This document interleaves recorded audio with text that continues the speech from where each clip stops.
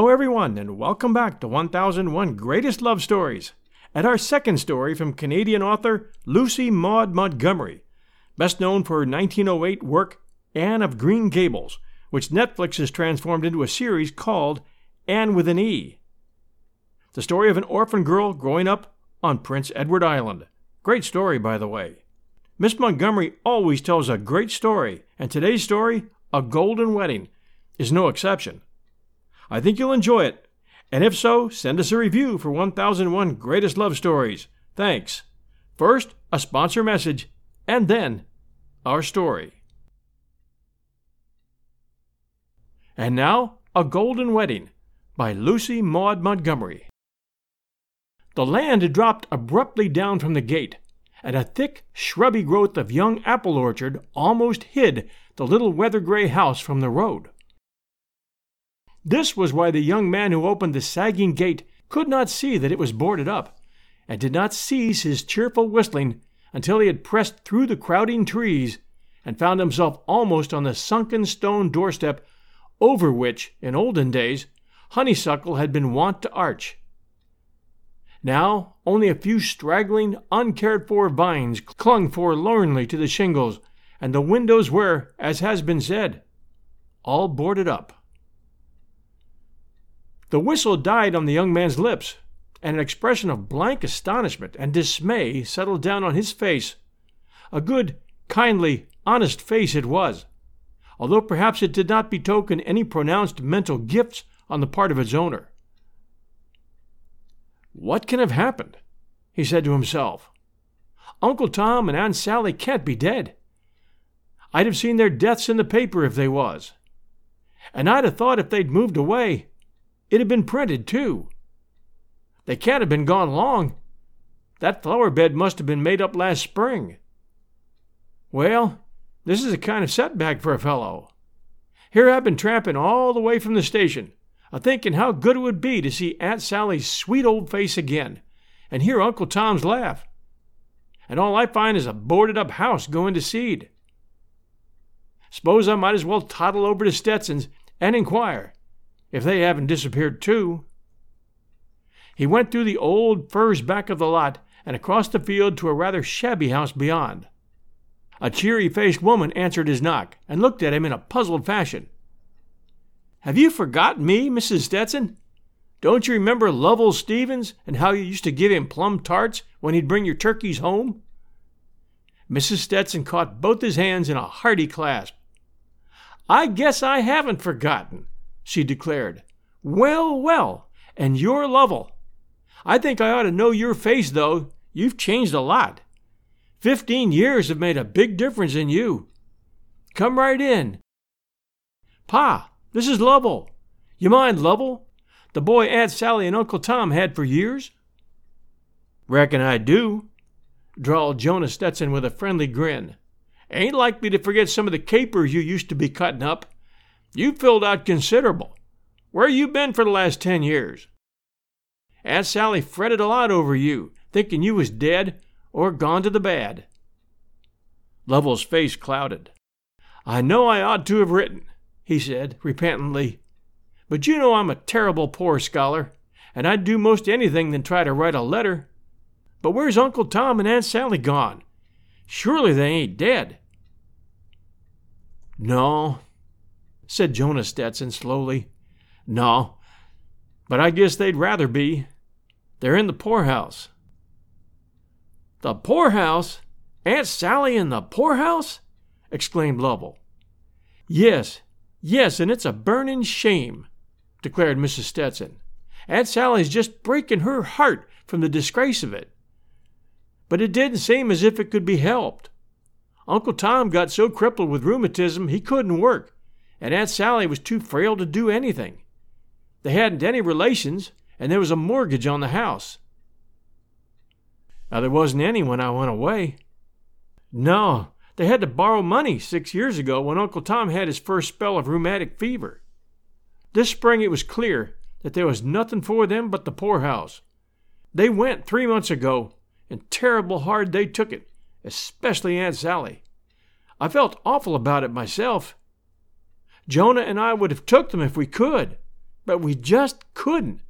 We've nothing but Jonah's wages, and we have 8 children, and not a bit of spare room.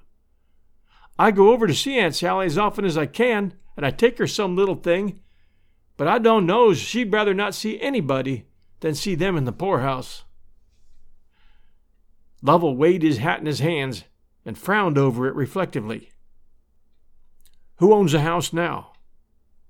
"Peter Townley. He held the mortgage, and all the old furniture was sold too, and that most killed Aunt Sally. But do you know what she's fretting over most of all? She and Uncle Tom will have been married 50 years in a fortnight's time, and Aunt Sally thinks it's awful to have to spend their golden wedding anniversary in the poorhouse. She talks about it all the time." "You're not going, are you, Lovell?" For Lovell had risen. "You must stop with us, since your old home is closed up. We'll scare you up a shakedown to sleep on, and you're welcome as welcome. I haven't forgot the time you caught Mary Ellen just as she was tumbling into the well." "Well, thank you. I'll stay to tea," said Lovell, sitting down again. "But I guess I'll make my headquarters up at the station hotel as long as I stay around here. It's kind of more central." "Got on pretty well out west then, did you?" queried Jonah. "Pretty well for a fellow who had nothing but his 2 hands to depend on when he went out," said Lovell cautiously. "I've only been a laboring man, of course, but I've saved up enough to start a little store when I got back. That's why I came east for a trip now, before I'd be tied down to a business. I was hankering to see Aunt Sally and Uncle Tom once more. I'll never forget how kind and good they was to me. There I was when Dad died, a little sinner of 11, just heading for destruction. They gave me a home and all the schooling I ever had and all the love I ever got.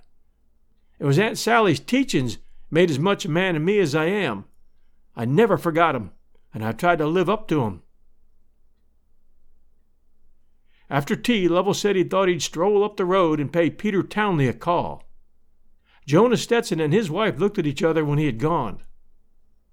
"He's got something in his eye," nodded Jonah. "Him and Peter weren't never much of friends."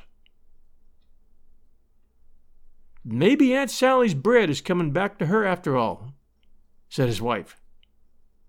"People used to be hard on Lovell, but I always liked him, and I'm real glad he's turned out so well." Lovell came back to the Stetsons the next evening. In the interval he'd seen Aunt Sally and Uncle Tom. The meeting had been both glad and sad. Lovell had also seen other people. "I've bought Uncle Tom's old house from Peter Townley," he said quietly, "and I want you folks to help me out with my plans. Uncle Tom and Aunt Sally ain't going to spend their golden wedding in the poorhouse. No, sir. They'll spend it in their own home with their old friends about them. But they're not to know anything about it till the very night. Do you suppose any of the old furniture could be got back?" "I believe every stick of it could," said Mrs. Stetson excitedly. "Most of it was bought by folks living handy, and I don't believe one of them would refuse to sell it back. Uncle Tom's old chair is here to begin with. Aunt Sally gave me that herself. She said she couldn't bear to have it sold. Mrs. Isaac Appleby at the station bought the set of pink sprigged china, and James Parker bought the grandfather clock, and the whatnot is at the Stanton Grays." For the next fortnight, Lovell and Mrs. Stetson did so much traveling around together that Jonah said genially he might as well be a bachelor as far as meals and buttons went. They visited every house where a bit of Aunt Sally's belongings could be found. Very successful they were, too, and at the end of their jaunting, the interior of the little house behind the apple trees looked very much as it had looked when Aunt Sally and Uncle Tom lived there. Meanwhile, Mrs. Stetson had been revolving a design in her mind, and one afternoon she did some canvassing on her own account. The next time she saw Lovell, she said, "We ain't going to let you do it all. The women folks around here are going to furnish the refreshments for the golden wedding, and the girls are going to decorate the house with goldenrod." The evening of the wedding anniversary came. Everybody in Blair was in the plot, including the matron of the poorhouse. That night Aunt Sally watched the sunset over the hills through bitter tears. I never thought I'd be celebrating my golden wedding in the poorhouse," she sobbed. Uncle Tom put his twisted hand on her shaking old shoulder, but before he could utter any words of comfort, Lovell Stevens stood before them. "Just get your bonnet on, Aunt Sally," he cried jovially, "and both of you come along with me. I've got a buggy here for you, and you might as well say goodbye to this place, for you're not a-coming back to it any more." "Lovell, what do you mean?" said Aunt Sally, tremulously. "I'll explain what I mean as we drive along. Hurry up. Folks are waiting." When they reached the little old house, it was all aglow with light. Aunt Sally gave a cry as she entered it. All her old household goods were back in their places. There were some new ones, too, for Lovell had supplied all that was lacking. The house was full of their old friends and neighbors. Mrs. Stetson welcomed them home again. "Oh, Tom," whispered Aunt Sally, tears of happiness streaming down her old face. "Oh, Tom, isn't it good?" They had a right royal celebration, and a supper such as the Blair housewives could produce. There were speeches and songs and tales. Lovell kept himself in the background and helped Mrs. Stetson cut cake in the pantry all evening. But when the guests had gone, he went to Aunt Sally and Uncle Tom, who were sitting by the fire. "Here's a little golden wedding present for you," he said, awkwardly, putting a purse into Aunt Sally's hand. "I reckon there's enough there to keep you from ever having to go to the poorhouse again, and if not, there'll be more where that comes from when it's done." There were 25 bright $20 gold pieces in the purse. "We can't take this, Lovell," protested Aunt Sally. "You can't afford it." "Don't you worry about that," laughed Lovell. "Out west, men don't think much of a little wad like that. I owe you far more than can be paid in cash. Aunt Sally, you must take it. I want to know there's a little home here for me and two kind hearts in it, no matter where I roam." "God bless you, Lovell," said Uncle Tom, huskily. "You don't know what you've done for Sally and me." That night, when Lovell went to the little bedroom off the parlor, for Aunt Sally, rejoicing in the fact that she was again mistress of a spare room, would not hear of his going to the station hotel, he gazed at his reflection in the gilt-framed mirror soberly. "Well, you got just enough left to pay your passage back west, old fella," he said. "And then it's begin all over again, just where you begun before." But Aunt Sally's face was worth it all. Yes, sir. "And you've got your two hands still, and an old couple's prayers and blessings. Not such bad capital, Lovell. Not such a bad capital." We'll return to our show right after this sponsor message. Thanks for joining us for A Golden Wedding by Lucy Maud Montgomery. We do appreciate reviews very much. Here's a few recent ones for you.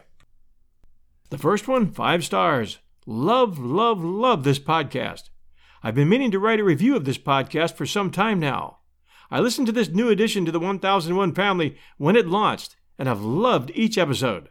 I was particularly taken with the first story, Her Letters, which I thought was brilliant, particularly the ending, and a great way to start. Thanks for adding to your repertoire, John, and highlighting more stories by female authors. Keep up the great work. It's very much appreciated. That one from Ari from Oz, Apple Podcast, Australia. And this one, Best Podcast Ever, 5 stars. Very much enjoy your 1001 podcast and this one. So happy to have found them. That one from MCHSEH, Apple Podcast, US. And this one, awesome podcast. I thoroughly enjoy your podcast. I'm a faithful listener to both 1001 Short Stories and 1001 Stories for the Road as well. I thought I'd try this one because John always features a variety of classic authors and excellent content. I was not disappointed. The stories are well read. That one from BV2447, Apple Podcast, US. Thank you so much for taking the time to write these reviews. 1001 Greatest Love Stories is basically a spinoff of 1001 Classic Short Stories and Tales. And with Greatest Love Stories, we tend to add a few more classic woman authors from the classic period and stories of home and hearth and love and family. We hope you enjoy. We'll be back next Sunday night at 8 p.m. Eastern Time with a brand new episode. Until then, everyone, stay safe, and we'll be back soon.